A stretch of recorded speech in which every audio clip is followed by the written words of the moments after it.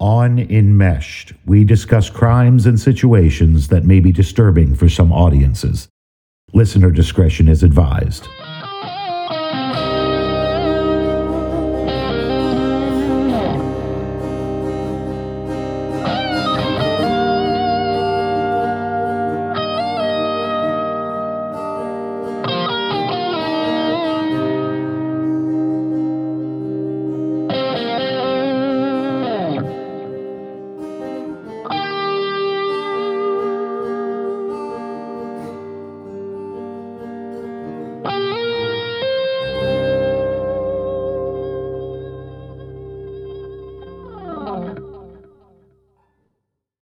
Hello, Meshers, and welcome to Enmeshed, the podcast that explores family relationships and crime. I'm your host, Amanda. And I'm her mom, Pam.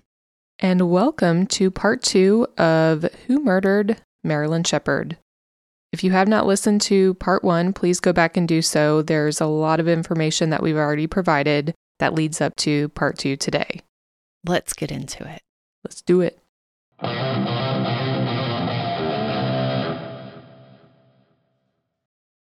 Dr. Sheppard's second trial began in 1966.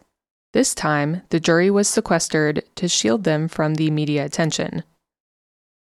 When coroner Dr. Sam Gerber testified about the murder weapon being a surgical instrument, F. Lee Bailey, or Flea Bailey as we called him in part 1, asked him to identify the specific instrument. Dr. Gerber could not, discrediting his testimony as he admitted they did not find a murder weapon. And at this time, Susan Hayes, Dr. Sheppard's mistress, was not permitted to testify. Big move. Dr. Kirk also testified about the forensic evidence proving there was blood in the house that belonged to neither Marilyn or Sam Sheppard. In addition, the blood on Sam's pants was proven not to be Marilyn's. In April of 1963, F. Lee Bailey filed a petition for habeas corpus in federal court. Bailey contended, among other things, that prejudicial publicity before and during the 1954 trial violated Sheppard's right to the due process of law. The tide that had run against Sheppard for so long seemed to be turning. In mid-July of 1964, federal district judge Carl Weinman overturned Sheppard's conviction on federal due process grounds. Weinman used strong language in his opinion, calling the 1954 trial a mockery of justice, and quoting many of the editorials that pointedly called for Sheppard's arrest or reported incriminatory evidence that was never introduced in the trial almost immediately following his release from prison on a $10,000 bond. Dr. Sheppard's joy was short-lived, however, because the Sixth Circuit Court of Appeals, on a 2-1 vote, reinstated Sheppard's conviction, although allowing him to remain free on bail pending his appeal to the United States Supreme Court. In February of 1966, the High Court heard oral arguments in the Sheppard case, with F. Lee Bailey arguing for Sheppard and Ohio Attorney General and future United States Attorney General William Saxby arguing for the state. About 3 months later, by a surprising 8-1 vote, the Supreme Court reversed the Sixth Circuit and reversed Sheppard's conviction on the grounds that the publicity surrounding the trial prejudiced Sheppard's right to a trial by an impartial jury. It took prosecutors only 2 days after the court's decision to announce that they planned to retry Sheppard for the murder of his wife. They are not letting this go. No, never. The second trial of Sam Sheppard began on October 24th, 1966 in the courtroom of Judge Francis Talty. Talty made sure that decorum prevailed and that nothing would be tolerated that might recreate what the Supreme Court called the carnival atmosphere of the first trial. The prosecution's case in the retrial differed significantly in respects from that presented in 1954. First, prosecutor Leo Spalassi abandoned the surgical instrument as a murder weapon theory of the first trial and Dr. Sam Gerber was relegated to a minor role in its case. Still, Gerber took the stand, affording F. Lee Bailey an opportunity on cross-examination to force Gerber to concede that he hunted all over the United States for a surgical instrument that might match the bloody impression found in the pillow, but he couldn't find one. Second, Spalassi chose not to dig too deeply into Sam's sex life. Susan Hayes was not asked to come back for a second performance. Instead, the prosecution read Sheppard's July 1954 statement denying his relations with Hayes, leaving jurors to their memories of Sheppard's previous unfaithfulness. The probable motive for the murder, prosecutors suggested, was an argument over Sam's philandering. The new twist in the prosecution's case came when Spalassi questioned Mary Cowan about blood spots found on Sam Sheppard's watch. Cowan testified that a couple of blood spots on the rim of the watch were blood spatter, the product of flying blood, that could presumably only have been there if Sam were the murderer. With Cowan's potentially devastating testimony, the state rested its case. F. Lee Bailey, fortunately for his client, had a counter to Cowan's powerful testimony. Bailey had his forensic expert, Dr. Paul Kirk, examine color photographs of the watches. On the stand, Bailey asked Kirk about the blood found on the watch. Kirk testified, quote, "For the most part, it looks like contact transfer." Kirk conceded that the tadpole-shaped spots along the watch's rim suggested flying blood, but said the lack of a symmetrical tail left the issue in doubt. Bailey saved his trump card on the watch evidence for a prosecution rebuttal witness, blood expert Roger Masters. Bailey projected large pictures of the watch, then pointed to two small spots on the inside of the band that appeared to resemble the blood spots on the rim that Mary Cowan had confidently concluded were the result of flying blood. Bailey asked Masters if he had noticed the spots in question. Quote, "No, I honestly can't say that I did," Masters replied. Bailey did his homework. He studied the transcript of the 1954 trial and was determined not to repeat Corrigan's mistakes. Unlike the earlier trial, Bailey focused heavily on blood evidence, which he argued cleared his client. Bailey also questioned Dr. Paul Kirk about the pattern of blood around the murder room, which seemed to radiate out from Marilyn's head. Kirk testified that the pattern suggested that the killer was left-handed. Remember, Sam was right-handed. Kirk also testified that his analysis showed that the largest blood spot in the bedroom, one found on a closet door near Marilyn's bed, was type O, but had agglutination properties that distinguished it from Marilyn's blood. Yes, remember that Marilyn had type O blood and Sam had type A blood. Kirk's conclusion, the blood on the closet door came from neither Marilyn or Sam. Bailey also believed it critical to present the jury with at least a plausible alternative killer. He considered, but rejected, Richard Eberling, the Sheppard's window washer and owner of Dick's Window Washing, believing that a 1959 lie detector test had cleared him of the crime. Instead, Bailey suggested that Esther Houck, angry with Marilyn for having an affair with her husband, there is evidence that Spencer and Marilyn were close, but not that they had sexual relations, killed her, possibly with the help of Spencer Houck. Bailey called a bread delivery man to the stand to testify that he looked into the kitchen table one morning to see Marilyn drinking coffee with a distinguished older man.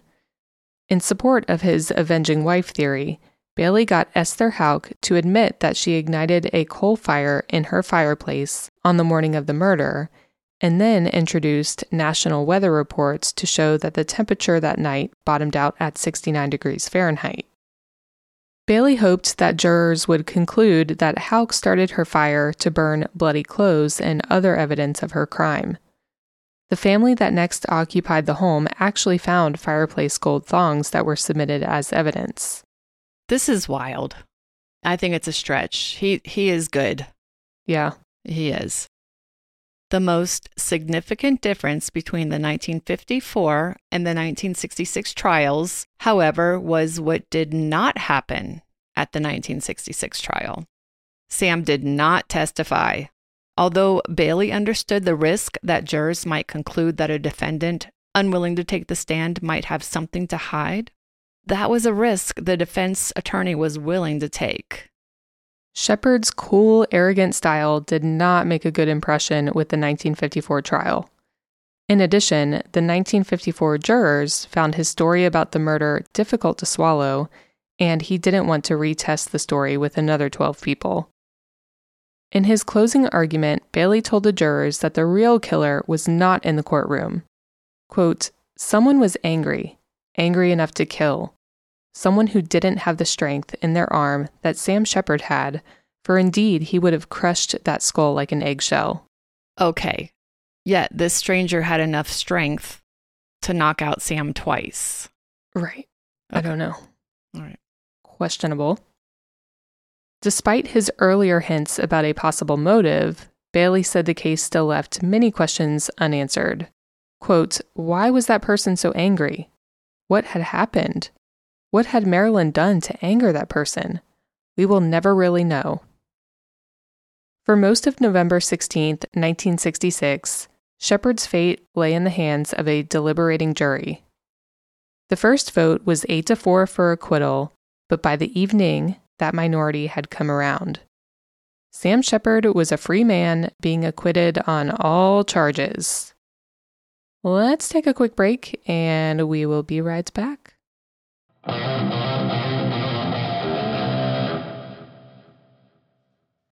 Are you planning an event with audio and visual needs but are not sure where to start? Waves Entertainment can help. Waves Entertainment is your premier full-service management company with high-quality custom solutions for any size event. Whether you are planning a large festival or concert, a corporate meeting or wedding, Waves Entertainment will power your event to excellence. Our team of industry professionals work closely with your vision to ensure your audience hears every word, sees every detail, and remembers the experience. Our goal is to ensure your event is customized to fit your needs and provide professional-grade equipment to amplify your message. From live stage production and talent booking to vendor coordination, event staffing, and more, Waves Entertainment is your one-stop shop for the perfect event. Visit our website, wavesentertainment.com, or give us a call at 704-662-2435. That's 704-662-2435. Waves Entertainment, powering your event to excellence.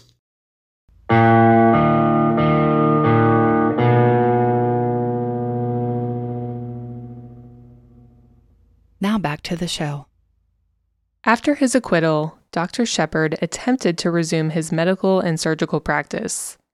However, several patients sued for malpractice, and his medical license was eventually revoked. Yes, I understand 2 of his patients died during surgery. I mean, who let this man perform surgery after 10 years in prison? I would think his skills would have deteriorated immensely. And let's not forget from part 1 where he did save a 5-year-old's life, but remember the method that he used to save this kid's life. Right. So risky. Yeah, very risky. I think he likes to play God. I think so. Dr. Sheppard now began to drink heavily. His life was spiraling out of control, something his brothers and his son contributed to being wrongly convicted of the murder of Marilyn. His marriage to Ariane ended in divorce in 1969. Sam now married Colleen Strickland.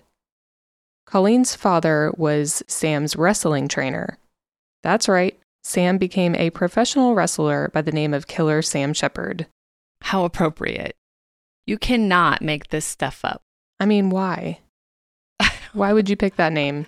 I don't know, but I have got a picture to post of that one. Oh boy. So Sam was drinking heavily, as much as 2/5 of liquor per day, and wrestling. On April 6th, 1970, Sam Sheppard died in his kitchen while vomiting blood at the young age of 46 of liver failure or cirrhosis of the liver. Dr. Samuel Sheppard had drank himself to death. The death of Sam Sheppard did not mean an end to the continuing mystery surrounding the murder of Marilyn Sheppard, though. In 1989, renewed attention focused on Richard Eberling, the Sheppard's window washer, when a jury convicted him of first-degree murder in connection with an insurance scheme involving an elderly widow he had befriended. Eberling did little to quell the speculation about him as the possible murderer, telling various interviewers that he knew more than he would say about the Sheppard case, and even came close to admitting his guilt. He ravished in the attention. In fact, police had arrested him for unrelated charges after the murder and found 2 of Marilyn's rings in his possession. Why hadn't he pawned them? Were they a souvenir so he could remember raping and killing Marilyn? Richard admitted to cutting himself accidentally in the Sheppard house, information he offered without prompting by authorities. But it is believed that the detectives had tunnel vision and discounted this information at the time. They released him back then. Richard Eberling was born in Ohio and lived a rather rough life.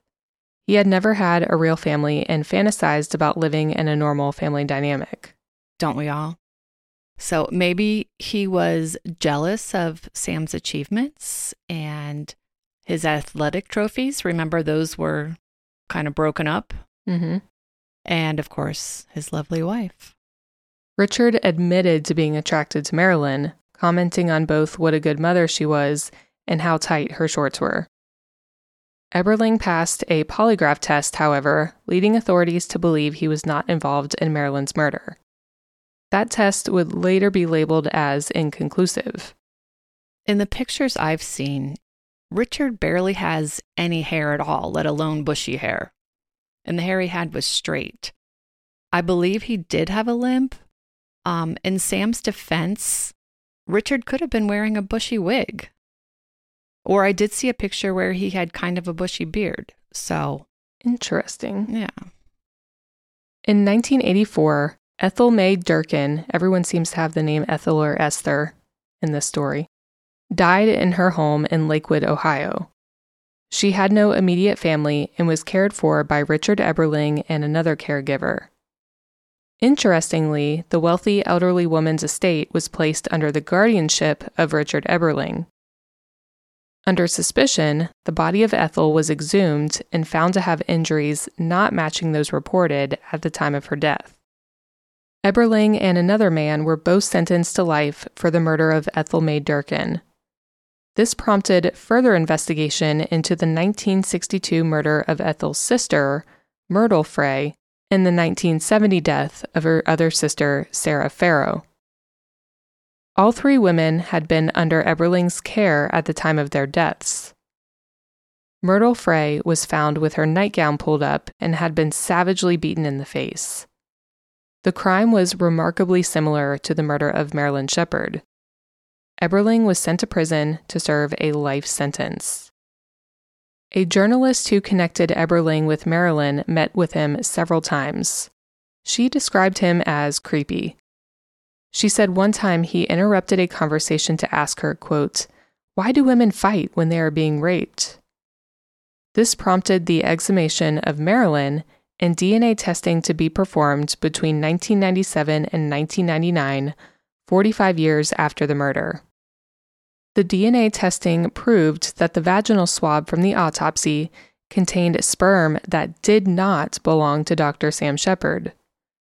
Bloodstains on the wall of the bedroom and the stairs were tested and concluded that neither Dr. Sam Sheppard nor Marilyn could be the source of the bloodstains.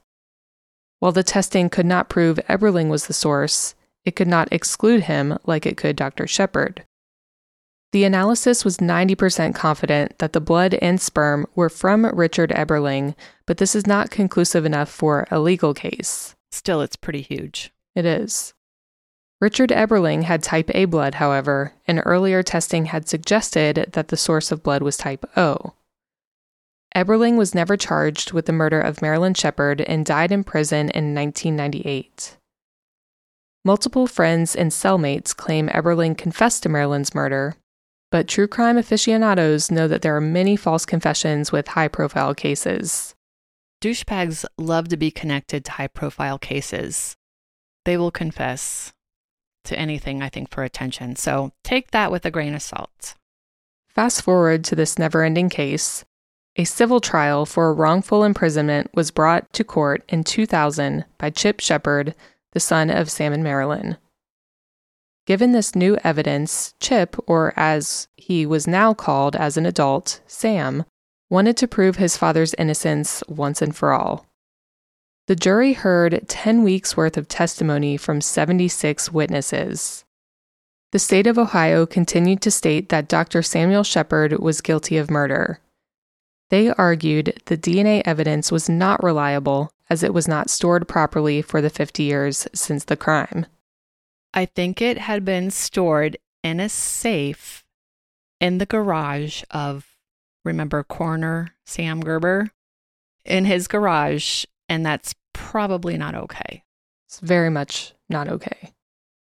The state showed x-rays that were taken after the crime and stated they did not show Sam had a broken neck. They also reminded the jury that the type O blood at the scene could not have been Eberling's as he was type A. The defense of Dr. Sheppard countered with their own expert who stated that the wounds suffered by Dr. Samuel Sheppard could not have been faked. The jury decided that the evidence did not prove Dr. Sheppard's innocence, meaning Chip, or Sam Jr., had lost his case. Many rumors and theories about the murder of Marilyn Sheppard have since been publicized.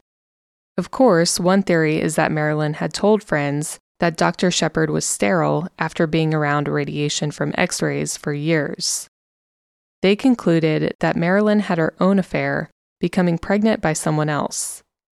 The theory that Dr. Sheppard killed his wife for being unfaithful and carrying another man's child was voiced, but DNA testing proved Dr. Sheppard was the father of Marilyn's unborn baby. Many residents of Ohio still have very strong opinions about this case. Some believe that Richard Eberling was the murderer, while others still insist that Dr. Samuel Sheppard was guilty. My new friend, Paul Holes, thinks it was likely Eberling after dissecting the case, DNA, blood typing, and so on his podcast Buried Bones. And our old friend, JT Townsend, feels the same way. Well, they are very reputable people, so I think it could have been Eberling. My gut just cannot let go of Sam Sheppard murdering his wife, though. What do you think? Well, let's analyze the evidence of the husband or the handyman, shall we? Okay. So Sam did write a book in 1966 called Endure and Conquer with a foreword from F. Lee Bailey. Sam autographed the book for a salon owner, Phyllis Moretti, where he scrolled a big yes under the heading, "Did Sam do it?" on the teaser page. That could have been a Freudian slip or maybe just bad humor. Also, the Sheppard dog, Coco, did not bark. Eberling said the dog always barked at him. There was no sign of forced entry, but the door could have been unlocked or an intruder could have entered through the basement, where there was a tool mark near the basement door. Sam's explanation of his t-shirt was weak. Right, weak. However, a torn t-shirt that matched his size was eventually found a few yards from the Sheppard's property line, but the t-shirt did not have any bloodstains. There was a delay in reporting the murder, as he called his friend first. Again, no 911 during that period.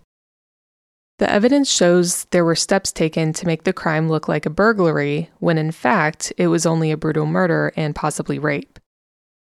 Also, Marilyn's nightgown was pulled up, exposing her breast, and her bottoms pulled down, yet there was no sign of forcible rape.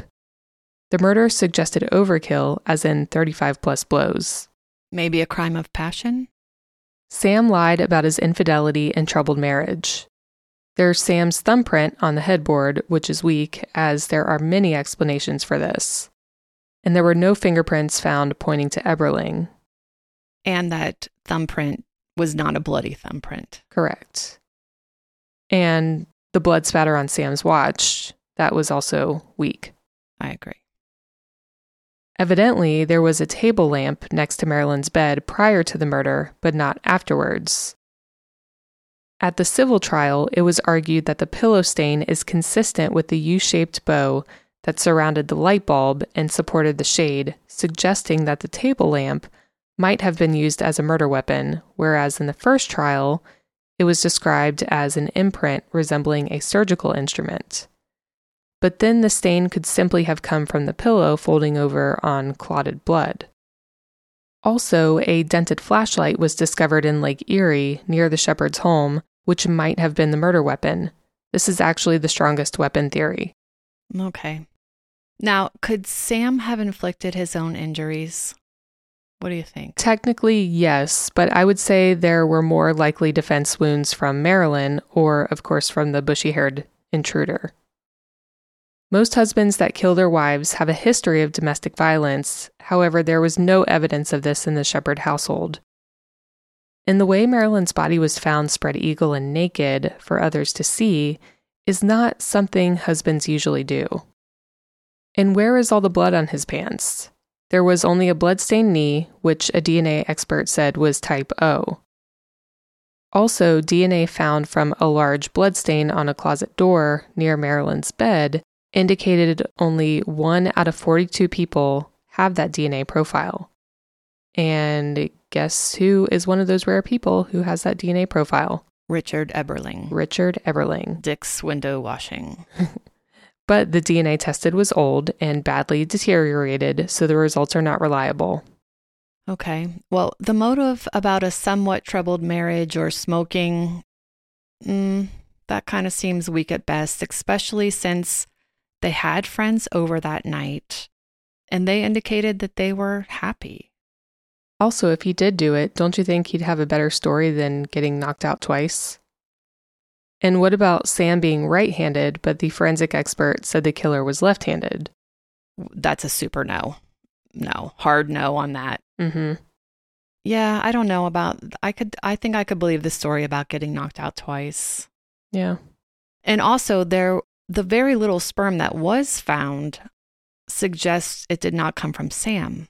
Again, we are looking at contamination, but that's kind of huge. Right. Dr. Gerber claimed the imprints on the bloody pillow were made by a surgical instrument. One was never found to fit that marking, and it did seem more like a flashlight. Okay. And remember, Sam never confessed and proclaimed his innocence until his death, even with the grueling interrogation. It is suspicious that Richard Eberling had Marilyn's cocktail rings. It could have been a souvenir. He did not pawn them. However, there is conflicting research about the set of rings. It was also stated that Richard Eberling stole the rings from Sam's brother's house 3 years after Marilyn was murdered. He also said that he bled in the house just days before the murder after he accidentally cut himself, although one of his workers indicated he was the one washing their windows a few days before the murder, not Richard. He also knew of an obscure basement entrance. However, he did pass a lie detector test, and he was sitting a few feet from Sam in court, and Sam never suggested that he was the guy with the bushy hair. They had met at the house before, but were not friendly by any means. There's just a lot to unpack here. I know. And why was he at the trial? I don't know. Yeah, I don't like that. I think Sam would have seen enough to know, like, his form, his limp. Right. Boy, this would have been handled a lot different today. Yeah. This would have been done.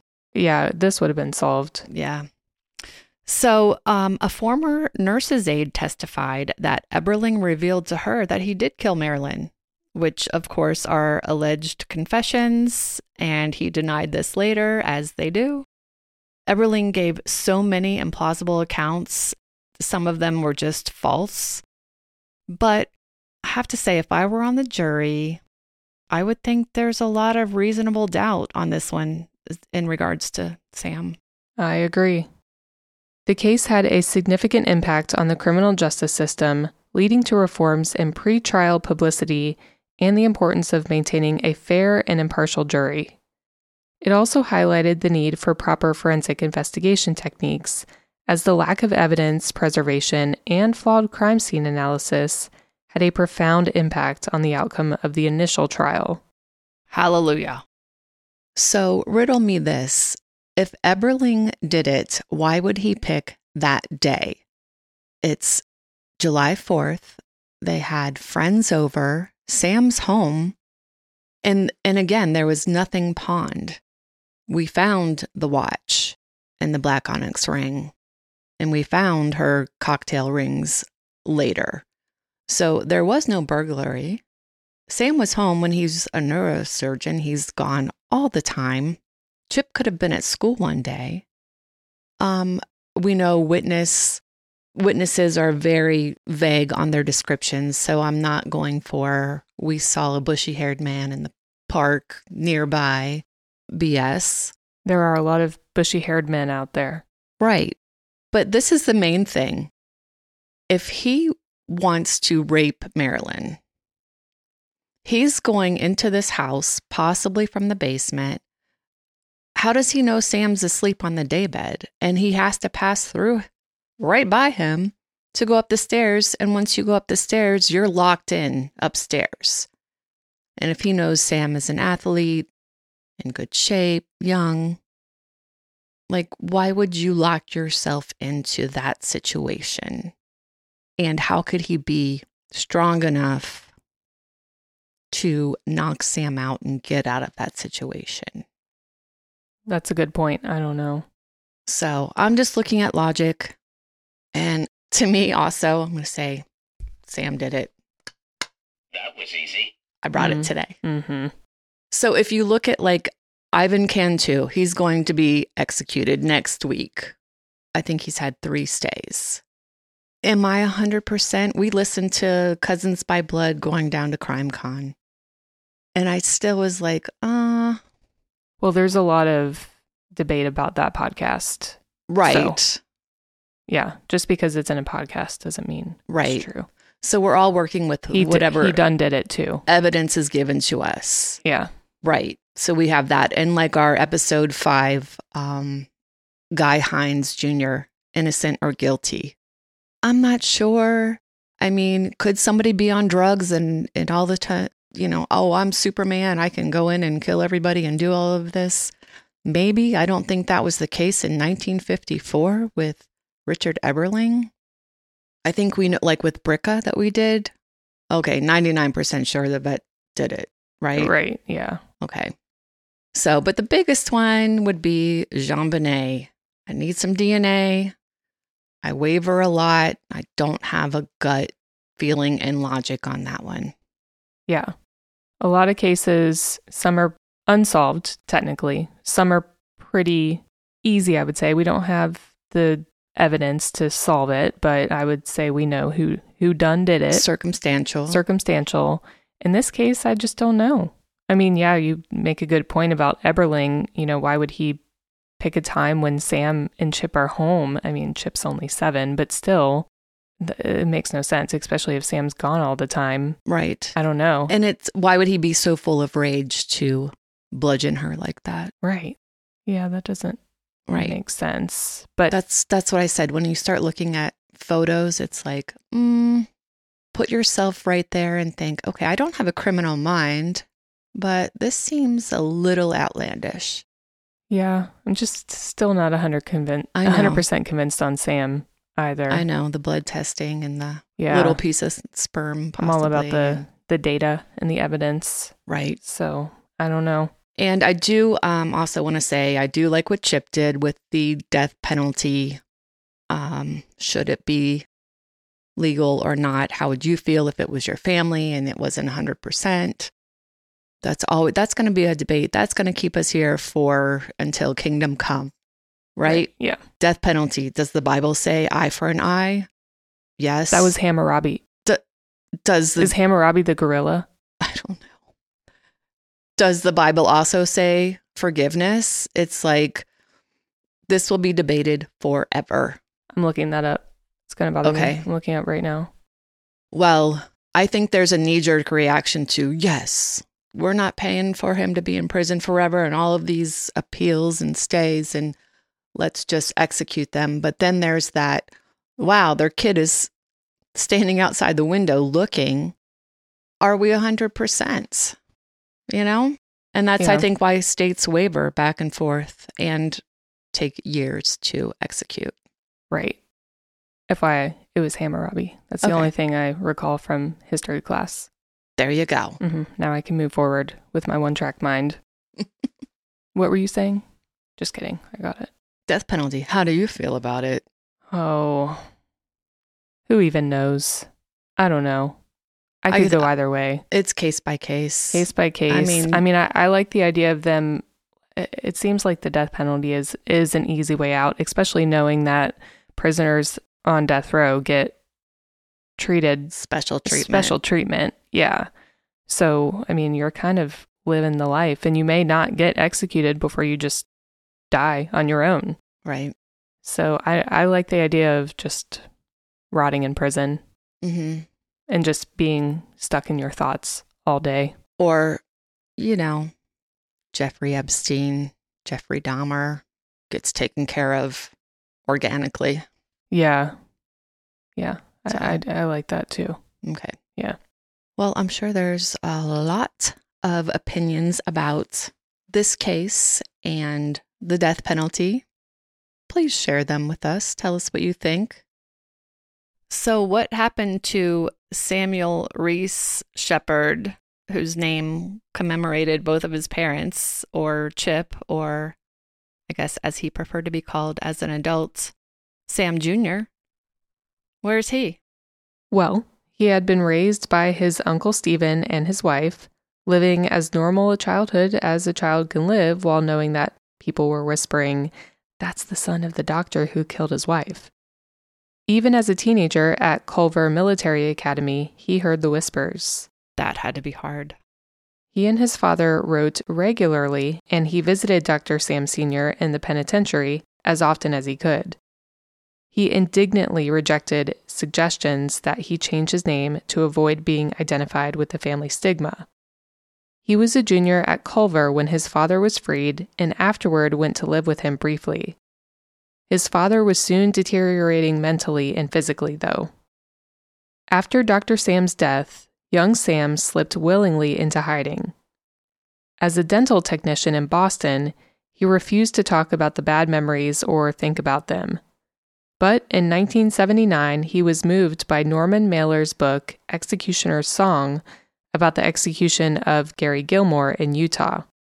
In 1985, he saw a newspaper photo of the children of Charlie Brooks who were standing outside the fence of a Texas prison where their father waited execution. What he felt was powerful. Sam knew that this could have been his dad, and he could have been sentenced to die. So I think he just became an advocate for not the death penalty. Sam became active in a group of families of murder victims who opposed the death penalty. In 1989, he even spoke out publicly at a rally in Albany. The director of the Cleveland City Club, Alan Davis, his father's lifelong friend, invited him to speak at the club's nationally broadcast City Club Forum in October, and he accepted. Coming home to the city where he could never feel comfortable again, but to a cause which would become his life work. He spoke, quote, "The 4th of July at dawn, my mother lay dead just down the hall from me as I lay asleep. On the shore of the lake below our house, my father lay half in and half out of the water, viciously knocked unconscious. My father sat in the Cuyahoga County Jail, weathering one of the most potent blitzes aimed at any one individual by the news media in modern times."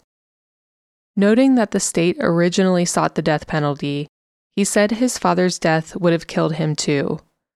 Quote, "I feel it, and I will feel it for the rest of my life. How close we came to death, my father and I, 35 years ago in this city."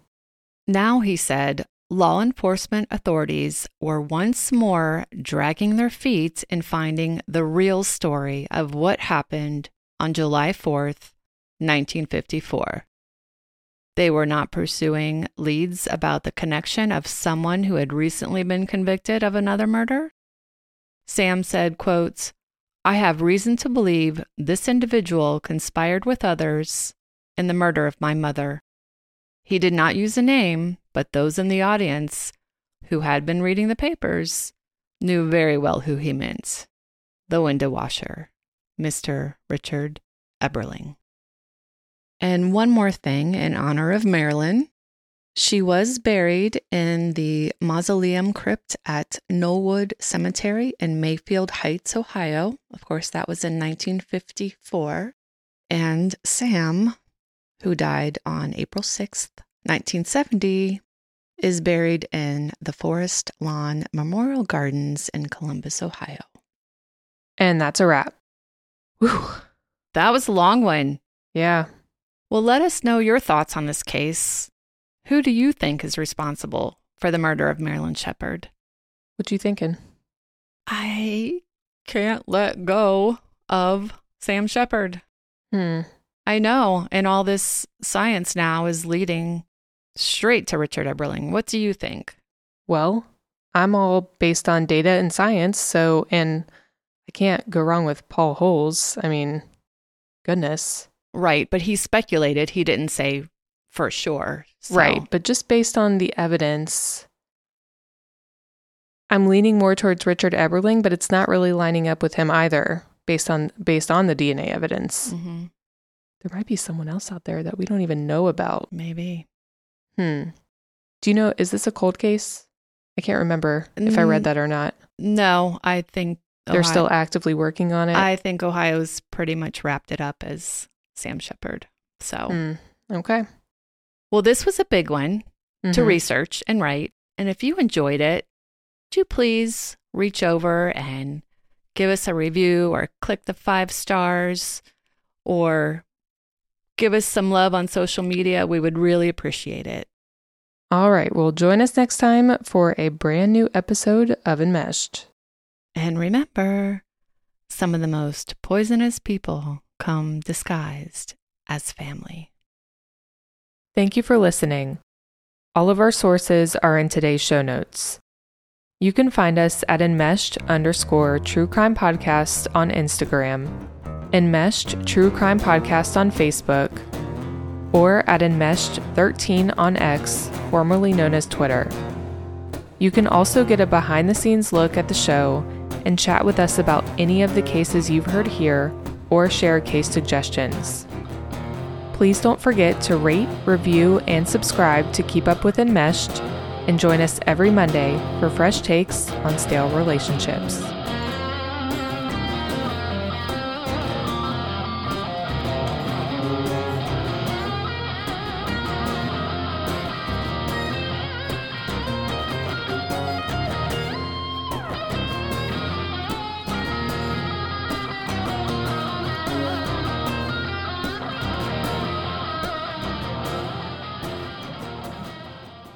Enmeshed is an Oh No production.